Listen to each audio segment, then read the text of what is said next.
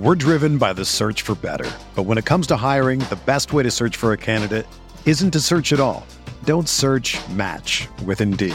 Indeed is your matching and hiring platform with over 350 million global monthly visitors, according to Indeed data, and a matching engine that helps you find quality candidates fast.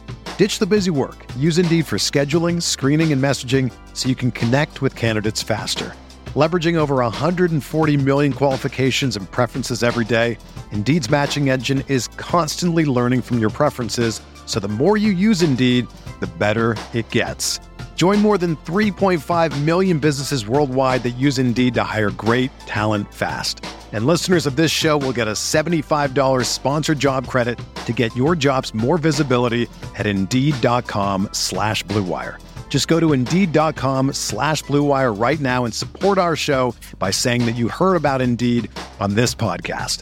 That's Indeed.com/Blue Wire. Terms and conditions apply. Need to hire? You need Indeed. Support for this podcast comes from U.S. Bank. When it's time for a new credit card, the best ones do way more than just buy stuff. And that's why U.S. Bank offers credit cards that make every day more rewarding. Earn cash back, score points when you shop, dine out, travel, or binge watch, or get a low intro APR. U.S. Bank credit cards were designed to fit your lifestyle. So make every day more rewarding and check out usbank.com/credit card. U.S. Bank credit cards are issued by U.S. Bank National Association ND. Some restrictions may apply. Member FDIC.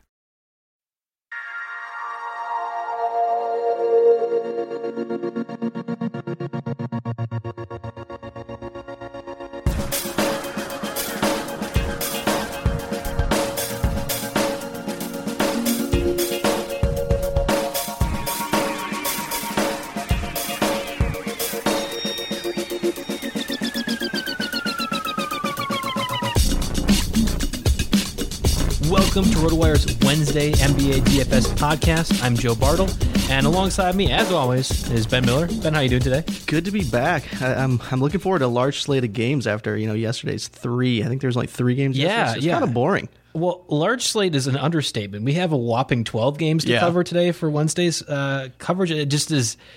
It's a lot. It's a lot to even filter through and try to figure out a lineup that works for you. Yeah, it's even more games than that Monday slate where I happened to take the victory over here. I was afraid you were going to bring that up. How did I know? I mean, you should have assumed I would have brought that up. It looks like the overall series, I got 3 wins, you got 4. Yep. So you still got the hedge on me there, but I mean, Monday's lineup was pretty big for me. I can't even be mad that you're rubbing it in my face because I mean, you kicked my ass. Yeah, it was big. I think we ended up with about 340-ish. Yeah. So that was huge for FanDuel. Yeah, Blake Griffin, 55 points. Kevin Love, 59. Drew Holiday, 55. So all my, the guys I paid up for definitely paid off. It wasn't even like my lineup was bad. I hit around the 270, 280 range, I think, if I'm remembering correctly. It was more that my guys that I kind of gambled on with lower prices didn't end up working out. Yeah. A few of the higher priced guys just didn't pan out what you'd be expecting too. Right. Normally when I'm going through the scores, I'm like checking late at night, and I'm actually on ESPN going through the box scores, because when I'm looking at these, it's a lot easier for me to not have to see how much I'm getting my butt whooped. So I'm going through, clicking through you guys. I'm like, man, he's got to have like 40 FanDuel points. And oh my God, that's 50 FanDuel points right there. And it was that way for every single one of your players. Yeah, I pretty much hit on everyone except Joe Johnson, which was a tough pill to swallow. Well, and it's funny because like the night before or the night after, he ended up having a really good game. Yeah, and he had a good one before that too. So I kind of hit him on that the valley there. Yeah. But he ended up with like 11 FanDuel points, which kind of sucks. But it was a good night overall, and I'm glad we're getting that series a little closer. Yeah, well, that's the thing. I mean, throughout this whole process, we've been kind of back and forth on these games, so I can only assume that I'm going to end up just crushing you in tonight's slate, then, right? There's no chance, but I mean, I'll let you get your hopes up real quick here, and we'll see next Monday if that panned out for me. So when I'm normally thinking like we're looking back at this, I'm always, am I up on the year? Am I down? I can never really tell. So it's one of those times where I'm like, I think I'm up, but yeah, and it's actually great. We actually have a new feature on the site. It's actually called the DFS Analyzer. If you go to our daily section, you can you should see it in the first column there under like the NBA optimizer under the NHL. It's actually bolded, so you should see it pretty easily there. Now you're making fun of me because I didn't actually realize we had that. Hey, and you're saying you can see this. You can actually see this. Yeah. So like I said, it's called the DF Analyzer. You import your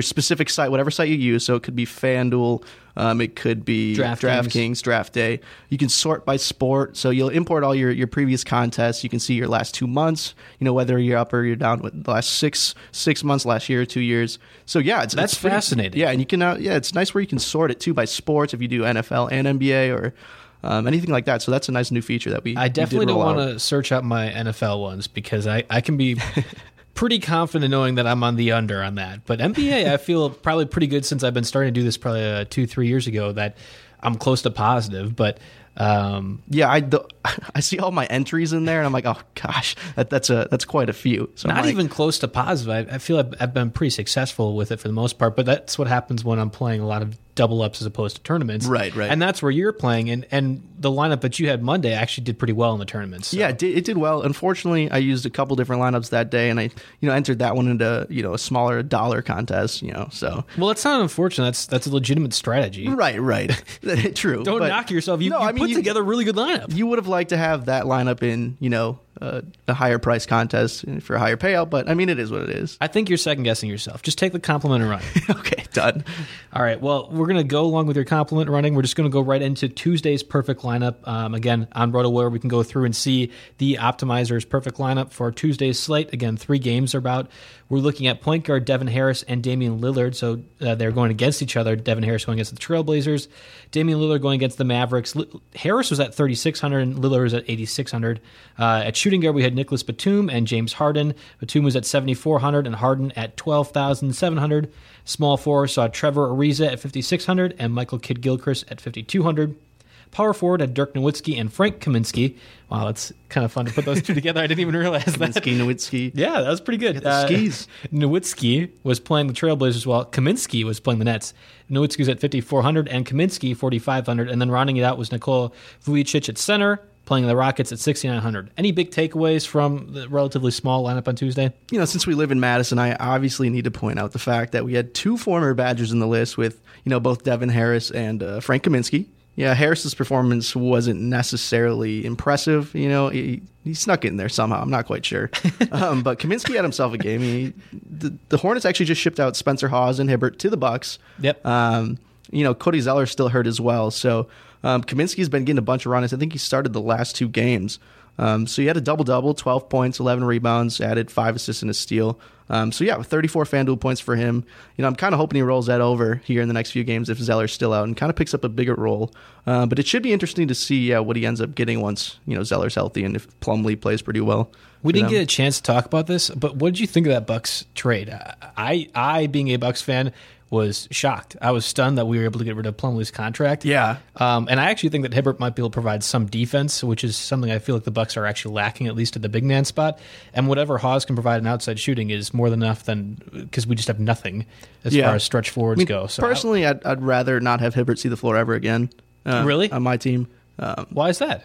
I think he's trash. I really do. I think he's fallen off so far that it's not something I want on the floor. Like, he can't move. I feel like it's just his feet are so bad now. 7 feet tall and you can just stand in front of the rim. Do you really need to move that well? And I understand that NBA players are absolute athletes and you can kind of maneuver around tree trunks that are Roy Hibbert. But right. At this, I feel like he has to provide or has to be able to provide some defensive. Right. Backbone, no, I agree. Right? There's some like shot blocking potential and just being in the way type of thing for him. But I mean, the Bucks do have like 5 centers now. So right. Well, what about this? What about he brings a certain attitude to the team? I'll give you that. Like, he's a veteran guy. Yeah. When he was at the Pacers, I mean, I feel like he might have had a defensive player of the year in there, I think. Yeah, I'm not positive because that was right around when Kawhi Leonard was really starting to rise to prominence with that. Yeah, I could be wrong. I don't know. I just felt like Hibbert brought a lot of teeth to that Pacers defense that was really good. Yeah. And if he can even talk his way into providing some teeth to the Bucks defense,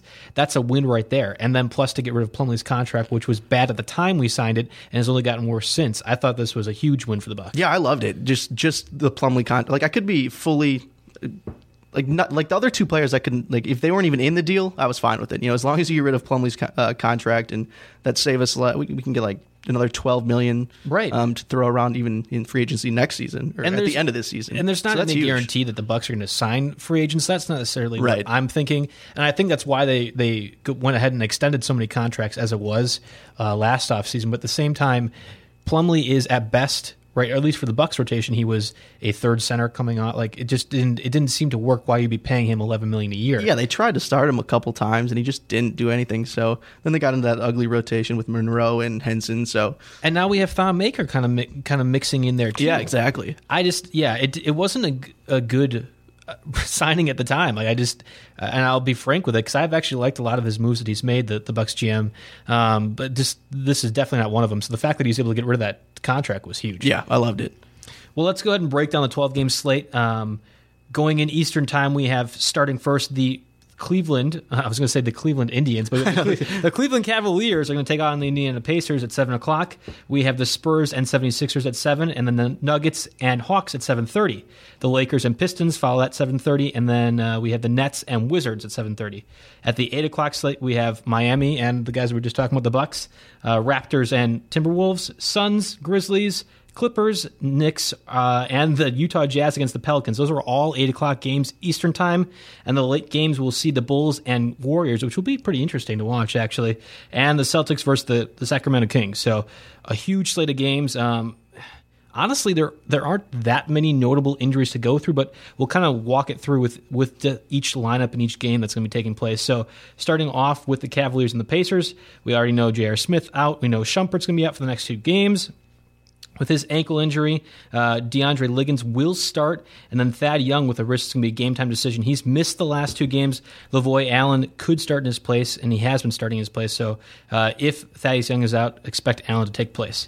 With the Spurs and 76ers, we have Paul Gasol, who's going to be out with his finger injury. We already know that one. We know Kawhi Leonard will play. He missed Monday's game with the quad injury, but he's gotten over the lingering issue. And we also know that Joel Embiid, he's game-time decision, might miss this game as well. He's missed the last 6. We really don't know yet. We do know that he's wearing goggles, which is all that really matters. Right. I mean, for his basketball. He's going to be looking fierce with that. I mean, I've always wanted to wear like a full mask in a game. I don't understand. It's the Jason mask or something like that. I don't understand why he's doing it, but that's fine. Like, yeah, fair. Embiid can literally do whatever he wants, I feel like, at this point. He's the darling of the NBA. Yeah. Yeah. So going over to the Nuggets and Hawks matchup, we know Danilo Gallinari will be out with a groin injury. We're expecting him to be out at least the next week. Kenneth Faried will play. He had a personal issue, but we're expecting him to start and play at power forward. Emmanuel Mudiay with his back injury is going to be out. That means another start for the immortal Jameer Nelson. And then Thabo Sefolosha will be out, missing his 6th straight game for the Hawks with the groin injury. Going over to the Lakers and Pistons, only real injury to note, and it's not too much of a big one for DFS purposes, Reggie Bullock, illness, he's a game-time decision. Again, kind of a minor player, so no real need to worry there. We're looking over at the Wizards Nets. Ian Mahinmi will be a game-time decision with his knee injury. He's been out since November 26th, but he could be cleared to play for a few minutes. I don't think that will be enough to move the needle as far as DFS purposes. But last year with the Pacers, he was kind of one of those underrated centers that you wanted to go when you were looking a little cheaper, that you could find some production out of them, giving 20-25 points. So. Yeah, I mean, unfortunately, he's got Marcin Gortat still in that rotation too, so he's going to be probably limited around 20 minutes once he's at full strength, and until then, it's only going to be a couple of minutes here and there until he's back. Looking at the Nets side, we know Jeremy Lin's out with the hamstring injury. Quincy Ace is going to be out with an ankle injury, and Karis LeVert is going to be out. Game time decision with his knee injury. He is expected to play though. Going over to the Bucks and Heat. We have a few injuries that we've kind of been watching for a while now. Justice Winslow out with a shoulder injury. Josh Richardson out with an ankle injury. Still targeting a return before the All-Star break. That's a notable thing if you're keeping track of that guard spot. But Dion Waiters is doubtful with his ankle. He sprained it during Tuesday's game. If he's out, and we're kind of expecting that because he's listed as doubtful, that's Wayne Ellington, Tyler Johnson territory to pick up more minutes at the shooting guard spot. Toronto and Minnesota, we see a few injuries here. Patrick Patterson, the knee injury, he's a game-time decision. He's missed the last 2 games. We talked Monday's podcast about the few options that the Raptors had, but unfortunately with Patterson out, we really haven't seen anyone step up too significantly for DFS purposes. So Zach LaVine, we discussed him pretty extensively on Monday, out with a knee injury. It's kind of a sad thing for me. I think sad thing for the NBA too.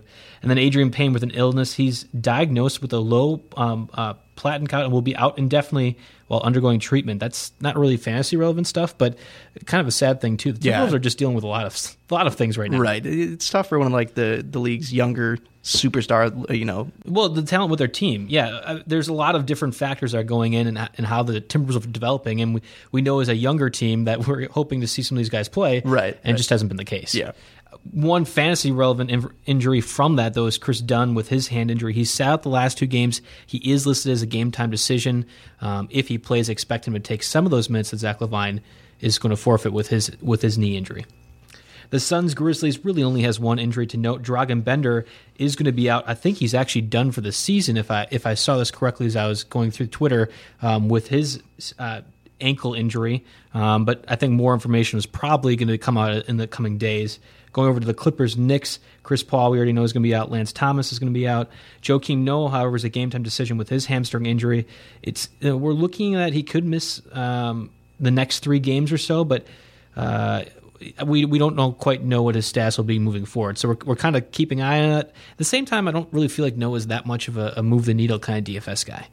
Yeah, no, he's not that great, but I mean, it does give some value. We talked about previous pods with Hernan Gomez. Well, now he's shooting up to 6,000. So now we're getting to the point where I don't know if I want to pay that kind of price for Hernan Gomez, despite how fantastic he's been playing. Right. And honestly, I think he's the best story to come out of the Knicks this whole year. Like, I know Porzingis is Porzingis, but Hernan Gomez's development is really a fascinating topic for a team that's had a lot of trouble and a lot of trite with the Carmelo Anthony and Phil Jackson stuff that's been going on. Yeah, that's definitely huge for them, especially to get another young guy like Porzingis. That's at least another building block for them. 2 injuries to note in the Jazz Pelicans. Rodney Hood will be out with a knee injury, and Tyreek Evans with an ankle injury is doubtful to play. So looking to fill out the guard spot in either of those, you can kind of maybe find some value if we figure out near game block time who is going to be playing. The Bulls and Warriors, again, I mentioned earlier that's going to be a fun matchup to watch. Well, it's not going to be fun for Bulls fans because Jimmy Butler is out with a heel injury. He's missed the last 2 games. Now it's going to be 3rd. That means Dwayne Wade is going to move over to small forward. He's actually been playing pretty well lately. So DFS-wise, I mean, he's certainly an option even against a pretty stout Warriors defense. Michael Carter-Williams will then be inserted into the lineup as the shooting guard replacement. Breaking news also, I guess, Dwayne Wade. I just talked about him. I should have read a little farther down in this, right? He is game-time decision with an illness. So, in fact, we don't know where Dwayne Wade might be going with Butler out. That's going to open up a lot of different minutes for if Wade is also out too. Yeah, that did kind of just come across right now. So we could see pretty big minutes for someone like Doug McDermott, Paul Zipser maybe as well. So that's definitely something to keep in mind. With the tough thing about that is it's one of the later games, so there's no guarantee we get a final word on his right. status before lineup lock. But yeah, if he does end up sitting out, I think Doug McDermott's probably going to be a pretty highly owned guy. At least on the Warriors side, we still have a few notable injuries. Zaza Pachulia is out with his shoulder injury, and David West, kind of more of a rotation piece at this point in his career, is out with a thumb injury. Klay Thompson is a game-time decision. He missed Monday and Tuesday's practice after the death of his grandfather. Personal reasons, obviously. I don't want to really get into too much of that, but I would keep track and see if he is available, in fact, for Wednesday's game, because understandably, if he were to miss that game, we get it. Right, exactly. Finally, the last game of the night, we have the Celtics against the Kings. Avery Bradley out with the Achilles injury. Out for the Achilles injury. He's going to be out for the upcoming 4-game road trip. So look for extended minutes from Marcus Smart potentially. Jonas Jerebko without as a game-time decision with his nose injury. He'll likely play with a mask. DeMarcus Cousins, kind of a big deal since he's one of the highest-priced players on the slate. He's going to be out with a suspension. He picked up his 15th and 16th technical against the Bulls on Monday, meaning he is out and going to be serving a suspension for this game. Rudy Gay, obviously we know he's out for the season, and Omar Caspi out with a foot injury. Finally, Garrett Temple, not much of a DFS option really, but he's going to be out with a hamstring injury. So lots and lots of different injuries to look at there. Ben, who are you kind of picking out, seeing some value from these things here? Well, yeah, now that we got that latest, Butler Wade news, that's pretty huge for the Bulls. So I think that's something to keep in mind. I already talked about a guy like Doug McDermott. So yeah, we mentioned that. Otherwise, I do like the Boston Sacramento game. I think that has some decent implications. Rudy Gay's already out for this season. But yeah, with DeMarcus getting that 1-game suspension for that 15th and 16th technical foul, they're without their 2 superstars. So, I mean, that's a ton of minutes to go around. So I think guys like Matt Barnes, Anthony Tolliver, they're likely going to take on a bunch of extra playing time. I think Darren Collison, maybe Ty Lawson have to step up offensively. So that's another, a couple players to keep in mind. And then on the Boston side of things, Avery Bradley, you mentioned he's out for the next 4 games. Marcus Smart's actually been, dominating that extra playing time off the bench. So he'll get like a 30-minute role. Mm-hmm. So he's someone to keep in mind. I think he's around like the upper 5,000s if I remember correctly. And then Jaylen Brown as well. He's likely going to work with the starting 5 again. Hasn't produced anything too spectacular of late, but when he's getting those minutes, it's still someone to keep in mind when I think he's 3,800, so near minimum contract. Are you concerned? Well, not even are you concerned. Are you looking at either Kostof Koufos or Willie Cauley-Stein as a center option from the Kings with Cousins out? I don't love Koufos just because I don't know if he scores that much, does he? No. I mean, they both are actually, because I was really eyeing them up with Cousins out. Neither of them are consistently putting up many points and really not actually that much rebounds. Now, if Cousins is playing that much, I think I understand why neither of them are really picking up that much production. But right. I don't feel comfortable starting either, which they're right around the 4,000. I think, and I'm doing this out looking, I think Kostof is around 48, and then Cauley-Stein is around 42, but it could have been mismatched between those guys. Yeah. Neither of them are really putting up that many stats that you're like, oh yeah, that's who's going to play with Cousins out. So I would keep an eye on it. I'm expecting Koufos to take over that, but I wouldn't necessarily expect him to have the minutes bump up. I actually could see them using more of Cauley-Stein, but I really don't know, and I was curious if you had an opinion one way or another. Yeah, I'm sure. I have a feeling they're going to go small, so maybe like Anthony Tolliver at the 4 or something weird like that. And that's probably, I mean, that's how NBA is trending just right, altogether. And the Kings use like a million lineups every season because they just have no stability, but I also don't like the Koufos pick at all. I don't think there's enough upside, and he worries me where I'm not comfortable. I mean, it's not like he's a minimum, he's not like 35. Exactly, he's like 4,900. Right. Okay, I was close. Yeah, you were pretty close. No, I agree. Like, if it was closer to a minimum contract, then you roll the dice. Right. But that's not the case. That's not the case with Cauley-Stein either. So I don't know if I feel comfortable using either, which is kind of unfortunate because I think the Cousins injury could open up a lot of doors. Right. Hopefully you're right in the fact that they do end up going small, but I'd keep track of that despite the fact that it is one of the latest games on the slate. See if those things are kind of trickling out before the game time, and we can adjust your lineups accordingly. We discussed the injuries. Is there any real approach that you're taking to this lineup with 12 games going on in the slate, Ben? I think it's safe to fade some of the higher priced guys. Anthony Davis against the Jazz is not something I really want to test out. LeBron, Karl Anthony Towns, Giannis all have tougher games as well. So I think there's some value by taking a more conservative approach tonight. I agree with you. I think we're on the same wavelength. Some of the higher guys are a lot easier to fade in my mind, but for tournament purposes, that actually might make them a little more appealing. So true, yeah. Of the 4 that you just mentioned there, the 4 being LeBron, Anthony Davis, Karl Anthony Towns, and Giannis, the Greek Freak, which one do you feel is most comfortable to play? I would probably lean towards LeBron or Giannis, but if I'm forced to pick one, I think it's safer to go with LeBron. The Cavaliers are talking about sitting him for Thursday's game, I think, for rest. So I wouldn't be surprised, if he kind of just goes off and puts it all out there, gets a huge minutes load. It's also against Paul George. So LeBron likes to step up against tough competition, so that could be another factor. And I think he just blew up for 67 FanDuel points on Monday. And 32, normal points. Right. That switch there is always weird. He's had 32 normal regular points in each of the last 2 games too. So offensively, he's playing really well. I have to agree with you. It's probably one of those two. If I was to use one of the higher priced guys, obviously we'll get to our lamps in a little bit, and I don't think either of us are using any of those top 4. But if forced to choose, I'd probably go with Giannis. I'm not terrified with the Heat matchup. Both teams kind of need this win to stay in the playoff hunt. Yeah. I know we still got a lot of time in the season yet, but you're probably competing with the Heat if you're the Bucks for a playoff spot, and vice versa. So to end that 11-game winning streak, I think that Giannis is going to have to put on a show. And for one of the less expensive, high-priced guys, that would be the option that I would go to. Okay. So I definitely understand. I don't think you can go wrong if you feel like you have to. But again, neither of us really feel like that's the direction we want to go. So I'm going to present a question to you. kind of based off this conversation that we're just going, you have to pay up high at two of the spots, either point guard, small forward, or power forward, center. Which one are you paying up for? I'd probably pay more up for the point guard, small forward, rather than that power forward, center. John Wall was one of those guys where he's got a great matchup tonight. I think he's like 10,000, a little more than that. Yeah, I think 10,500 actually. Oh, wow, okay. Well, either way, he's still a great. He's got a great matchup against the Nets. While there's other guys like Curry and Eric Bledsoe who are pretty high salaried players at point guard. And then at small forward, I do like Kevin Durant quite a bit, actually.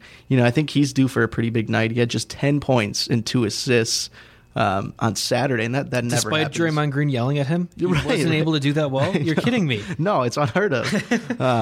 Yeah, he did have 9 rebounds, though, and that's kind of saved his line a little bit. But still, I have a feeling he could end up blowing up for, that solid bounce-back game.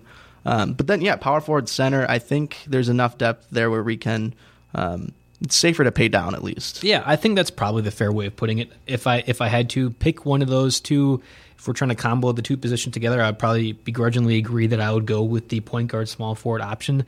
I don't normally like to pay up for point guard, but I think that there are actually a decent amount of high-priced guys that you could, and I don't really find that much depth later on. I mean, we were talking about John Wall at 10,500. He's actually the 5th highest-priced guy on Wednesday's slate, so it's not like he is the most expensive player of the night by any means. Right. And I think he's got a juicy matchup, so we can't really deny that.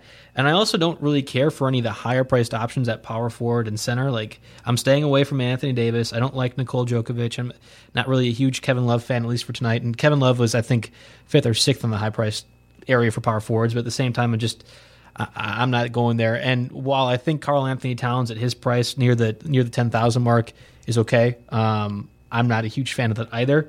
And there's 5 centers that are around that 7,000 price range, varying that a little bit. So I like those centers much more than I like paying up 8,000, 9,000, 10,000 if you're going Karl Anthony Towns at center. So therefore, if you are forcing me to pick point guard, small forward, or power forward, center, I'm definitely going point guard and small forward. Yeah, and Towns has that tough matchup with the Raptors too. He's going up against Valanciunas, so yeah, I'm avoiding that, especially if you're trying to. I mean, when you get those high price guys, you almost have to have guaranteed production, and that worries me a little bit. Absolutely. Well, we've been talking a lot of basketball, but baseball is just right around the corner.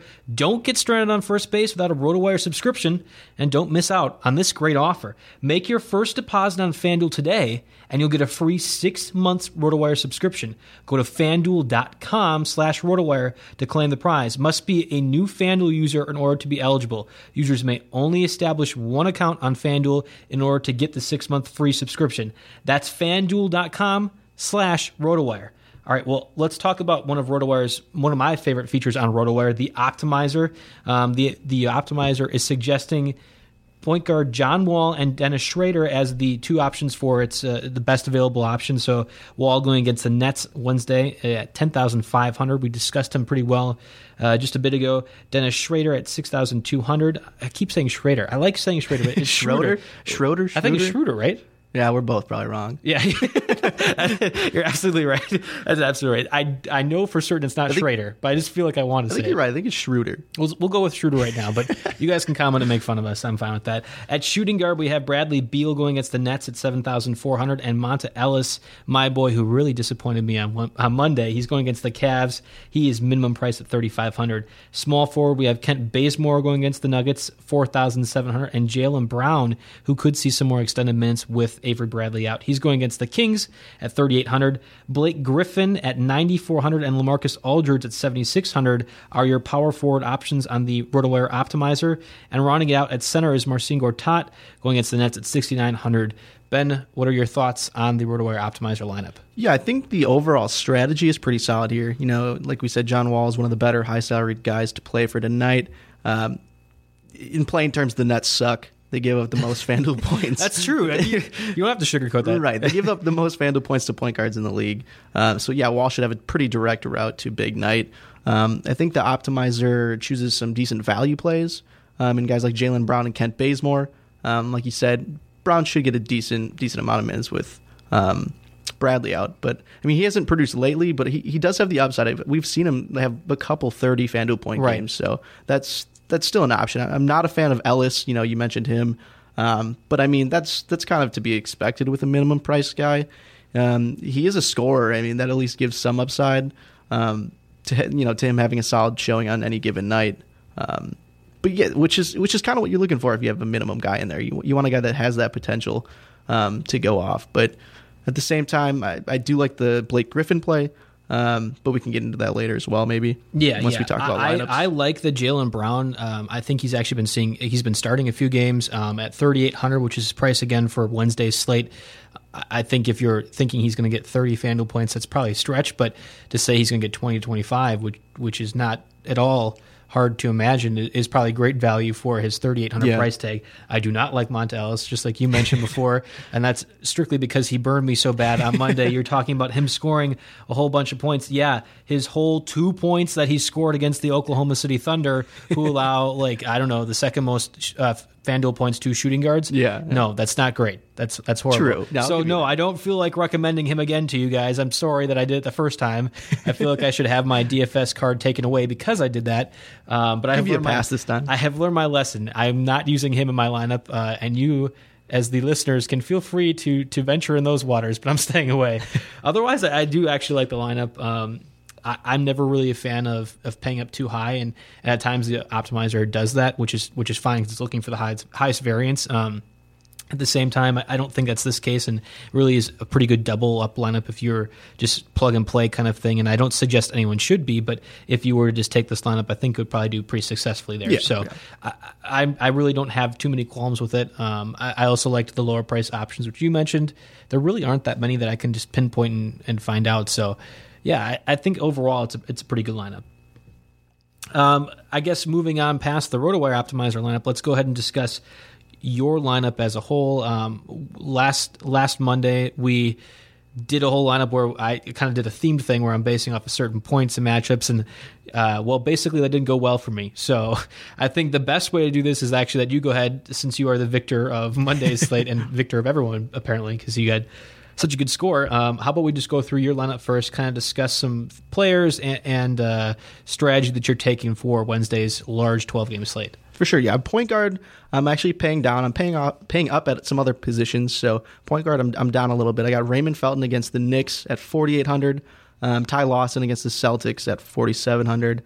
At shooting guard, I'm going DeMar DeRozan as one of my bigger plays here, 8,900 against the Timberwolves. While I'm pairing him with Tony Allen. Your boy. Begrudgingly with Tony Allen. It's not begrudging. You're happy. You're happy to put him in your lineup every time. I do like your reaction when I put him in there. But no, he's going up against the Suns, so I mean, why not? The Suns are not good. 4,400, pretty cheap.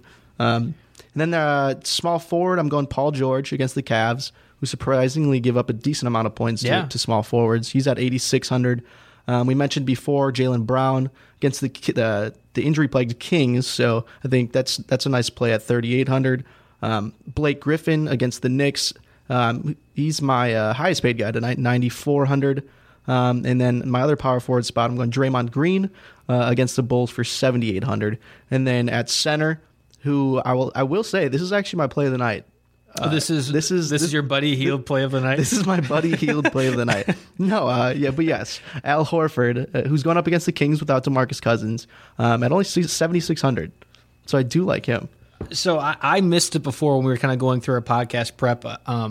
I have some questions about Blake Griffin. Not so much I don't think he can produce against the Knicks, because everyone can produce against the Knicks. My thought is that at 9,400, I did not want to really pay up at power forward, and neither did you.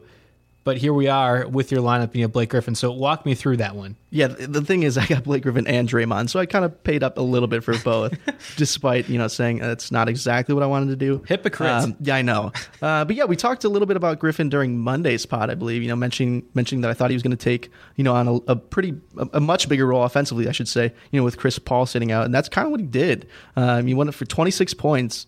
But he also had 11 assists and 11 rebounds, and the assists kind of made me, seem like they're kind of playing through him a little more. So he's being more of a playmaker, and that's kind of what you like to have, especially for a big man. But yeah, he's got an extremely high floor. He's getting minutes in the mid to upper 30s. There's going to be a lot of stats available for him. And it's like you said, it's a decent matchup with the Knicks, who give up the 10th most FanDuel points to power forwards, I believe. Oh, nice. Okay. So yeah, so when you put that all together, I think that's a pretty elite play. I mean, you do wish you'd be down a little more, the upper 8,000s for his price, but I still think there's enough value there. Blake Griffin is one of the most underrated big men passer in the league. I mean, we get enamored with his dunking, at least early in his career, and then the fact that he can actually hit an outside J every once in a while. But he's a very, very, very good passer, among many other things that he does as well. So I agree with you, and that's kind of an interesting note that's kind of one of the things you're picking out. I would imagine that the Clippers are going to be able to score successfully with a wide variety of players. It won't be just, shove it down their throat with Blake Griffin, but it could be passing to Jamal Crawford, JJ Redick. It could be Austin Rivers, pick and roll type of deal. There's a lot of different ways that I think that they could and will score against the Knicks. So that's not a bad idea. I just thought for 9,400, that's not where I want to go looking at the 12-game slate. But yeah, a little bit of a hypocrite that you're saying, I don't want to pay it for power forward, and then I do pay it for power forward. No, you're not wrong. Because you paid it for power forward, you are paying down at point guard, and we have Raymond Felton and Ty Lawson, like you mentioned. I'm curious of those, not in a you're wrong kind of way, but I'm curious why those two options. Yeah, Lawson, I'm higher on Lawson actually tonight than Felton. He's pretty cheap at 4,700. He's coming off the bench, still with Darren Collison running the show at point guard, but the Kings they're pretty deep trouble with injuries, like we mentioned earlier. And, considering they'll be without Rudy Gay, Omri Caspi, Garrett Temple, Cousins, they're going to need a lot of bodies, and that's a lot of minutes to go around. So, even while he's coming off the bench, he's logged a 30-plus FanDuel point games in 2 of his last 3 showings. And there's even one more body down. Like, that's more minutes. Like, he's going to keep getting minutes. That's true. So I think, it's a pretty decent play. It's not that great going up against the Celtics. But I just think there's so many, minutes available there, and they really don't have their best offensive options available. So I think a guy like Collison and Lawson are both players who are going to have to step it up. I just wonder who covers him. Is it Isaiah Thomas? Is it Marcus Smart? Where are they going to go with covering? Because I think that makes a big difference when Lawson's in there. I'm assuming that Lawson getting some of the bench minutes coming in would also mean that Isaiah Thomas might be out at that time. Yeah. But that doesn't mean that Marcus Smart would be. In fact, I could see Marcus Smart leading more of a backups heavy lineup out there. And with that case, he would be the point guard of that lineup. So that would make me a little worried that Marcus Smart being one of the better defenders, that might not work out. But at under 5,000 for both of those point guard options, I don't think you can go wrong, especially with your logic saying the Kings are just injury depleted, that it's just not going to end. They have to have someone that scores. Right. Yeah. So Lawson could definitely fit that role. I did want to bring up Al Horford before we moved on to my lineup, only because I like Horford quite a bit, especially with DeMarcus Cousins out. He's got to be one of those options, and it brings up a good reminder that my buddy heel lock of the night Monday was DeMar Carroll, and that did not work out well at all. He had 17.1 points, so if I'm going to brag about getting one right, I think I also have to be admitting that I'm wrong with DeMar Carroll. I was expecting more of a 20-25 point FanDuel night from Carroll, so the fact that he got 17 shouldn't really be that big of a deal, but it is to me, and I wanted to be honest with you, Ben. I appreciate that. Okay, so is there any more for Horford reasons why you play him? Because I kind of went over mine, but I feel like you have more of an opinion on it. Yeah, I mean, he's really cheap, like 7,600, and he's going up against, like you said, without a Kings team without DeMarcus Cousins. They already gave up a decent amount of FanDuel points to centers on a regular basis anyway with Cousins in the lineup. So yeah, without him, I love Horford's play. He's coming off a 13-point, 15-rebound double-double, I believe. And he surprisingly racks up a decent amount of assists for a big man. He's had 6 or more in each of the last 5 games. So that's a huge boost for the guy's value, who already is a double-double threat with points and rebounds. Just like the Clippers going against the Knicks, I really believe that the Celtics will probably find a wide variety of ways to score against the Kings, meaning that Horford will have options to get assists. I'm anticipating actually a lot of offensive rebounds. I know Kostav Koufos is actually a pretty good rebounder.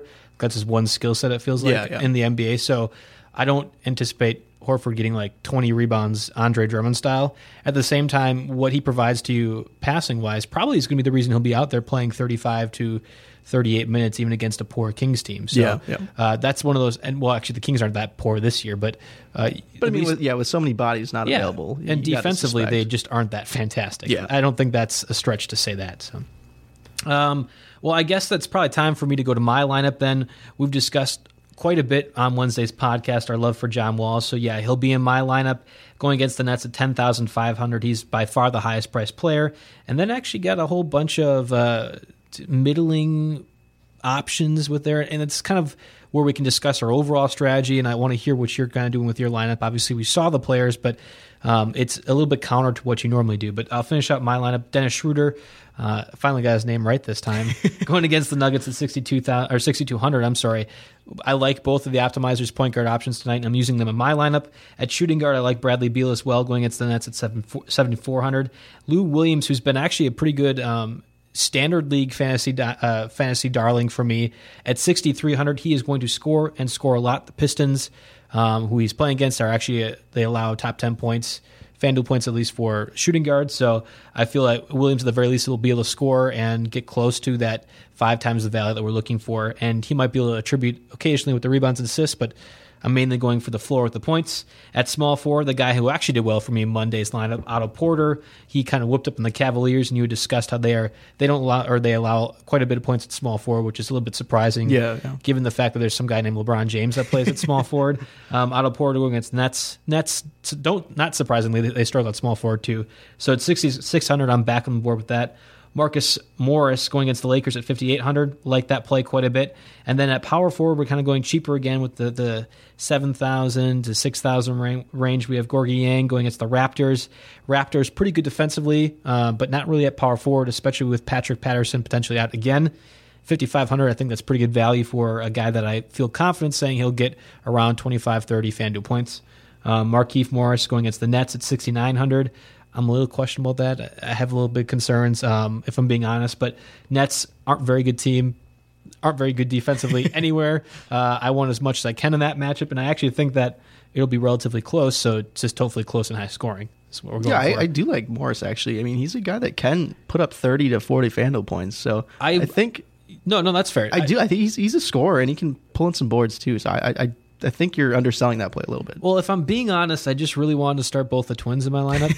Okay, just like the one time you can say it. Yeah, it would be kind of fun. I really wish I would have read them together too. Right, so. You can't put the Lopez twins together. You can only have one center. Like this Absolutely. is one of the small spots you can. Yeah, so I want to take advantage of it when I could. That's fair. I'll give it to you. Rounding out my lineup will be Jahlil Okafor going against the Spurs at 4,600. If Embiid is out, and we're expecting him to be out, that's even with the goggles. I think Okafor is going to be one of those plays that at 4,600, if he's getting 20 to 25, you can't really be upset about that play. I don't know if he really has much more potential to go off than that. I don't think he's going to get a 40-point FanDuel night, but I do think this could be a showcase game against a Spurs team that's very, very good. So yeah, those trade rumors, scare me a little bit. Is that something you think that's going to hurt his minutes? Or I don't think that's a scaring thing. In fact, I think that's the reason why I'm playing him. I'm not worried that he's going to be potentially traded. I mean, I guess unless he gets traded that night. Right. Which is then I'll take him out of my lineup. But at the same time, I think that the 76ers are looking to showcase Okafor to other people to trade, saying, yeah, the Pelicans are potentially offering a first-round pick and some trash. Can we get another first-round pick and more trash? Can we get a decent player and maybe a late first-round pick? So if Okafor does well, I think that's a kudos thing, especially against the Spurs. Yeah. And in fact, I think that's probably why they're keeping Embiid out as much as they have been. Like, playing it safe is one thing, but we're trying to boost our value a little bit for our third-string center that we're probably not going to use. So I think that's how we're looking at it. And in fact, I think Okafor will probably do well in this matchup. So the 76ers will be doing something right. Yeah. No, I definitely hear you. Is there any other of those plays that you're specifically loving? Is it, is there... I think it's cheap to say that I love the John Wall play, but because he's 10,500, he's the fifth highest priced player on tonight's slate, and it's a 12-game slate. At the same time, I think he's money. We felt really good about Anthony Davis Monday going against the Suns, and he produced, he almost got 60 FanDuel points. I think this is going to be someplace similar. You were right on the John Wall train as he's kind of been riding this slate of really good success lately, and I think that he'll continue that against the Nets that just are not good defensively. Yeah. And I still don't know if the Wizards are that good, so this might be actually closer than we think, whether it be rebounding, assists, points. John Wall is going to get his. So it's not unreasonable for me to assume and expect that he's going to get about 50 FanDuel points tonight. Yeah, if I end up putting up in multiple lineups tonight, John Wall's definitely going to be a guy I consider every single time. Like that matchup's too juicy not to consider. I agree with you. I think that I would love to kind of get more of your thoughts on the strategy that you use? Because normally you're a guy that goes a little higher priced for some of these players, and with so many higher priced options, I was a little bit surprised that you decided to stay relatively cheap and spread it all out. Yeah, I just really didn't like other than John Wall and maybe Kevin Durant, all those other higher priced guys, I didn't love their matchups. And like we said, you don't want to pay up if you're not guaranteed that that big payout. So yeah, I really like that 7,000 to the upper 7,000 to mid 9,000 range for tonight's game. It was like DeMar DeRozan. I think he's only in his second game back from an ankle injury, which is a little sketchy. But at the same time, like he ended up going off right out of the gate. Right. So he had a big game. I love that play. Blake Griffin, we already talked about him. He's in the mid 9,000s. Paul George. I just think there's so much good value in that 7,000 to 9,000 range that I wanted to get a bunch of them in there. Like Draymond Green and Al Horford as well. So that's a good 5 guys in that range. And I can't disagree with you. I mean, looking at my lineup, I have one guy that's over 10,000, and then I don't have a guy that's above 8,000. That's it. Like I have a whole bunch of 62, 63, 66, and then some middling 55 guys. I absolutely agree with you. And that's not so much of a surprise for me as it is for you. So yeah. I think we're actually on the same board for most of our lineups. We're just going to have different people playing and figuring out. So 12-game slate that allows you to do a lot of different things. This might be one of those times where if you feel really, really good about a certain player, you make 2, 3, 4 lineups that are completely different, just highlighting that one player and hoping that that's correct and goes off. Because if you have that one player right, you very well might be in the money. Exactly. No, I completely agree. Well, I think that does it for us on Wednesday's NBA DFS podcast. We'll be back again next Monday to talk more DFS hoops. Ben, where can the people find you at? Get me at BenMan Doing Work. You smile every time you say that. Why is that? It's such a ridiculous I'll name. Answer for you. It's because you have the best Twitter handle at RotoWire. As for me, you can follow me at jbfantasysports.com. Again, we'll be back next Monday discussing some more NBA hoops. See you then. They're gonna kill the love of my life if I don't go back to what I was doing. This Friday. Our line of work is quite brutal and quite ruthless. How far would you go for love? You steal truck, bring it to me, then you make your money. Is it dangerous? Of course it's dangerous! Nicholas Hoult, Felicity Jones, with Ben Kingsley and Anthony Hopkins. All this trouble, all this pain, for love. Collide, in theaters Friday. Rated PG-13, may be inappropriate for children under 13. Whether you're a world-class athlete or a podcaster like me, we all understand the importance of mental and physical well-being and proper recovery for top-notch performance. That's why I'm excited that Unified Healing is sponsoring podcasts on the Blue Wire Network. Unified Healing is a new and super innovative global network of wellness centers powered by Energy Enhancement System, or EE System. If you haven't heard of the EE System yet, then you'll want to listen up. This technology promotes wellness, deep relaxation, purification, and rejuvenation. Wherever you are across the globe, access to a center is easy and affordable. Interested in experiencing the EE System technology for yourself? Go to unifiedhealing.com/bluewire to learn more and find a center near you. That's unified, UNIFYD, healing.com/bluewire. No material or testimonials on the Unified Healing website are intended to be viewed as medical advice or a substitute for professional medical advice, diagnosis, or treatment.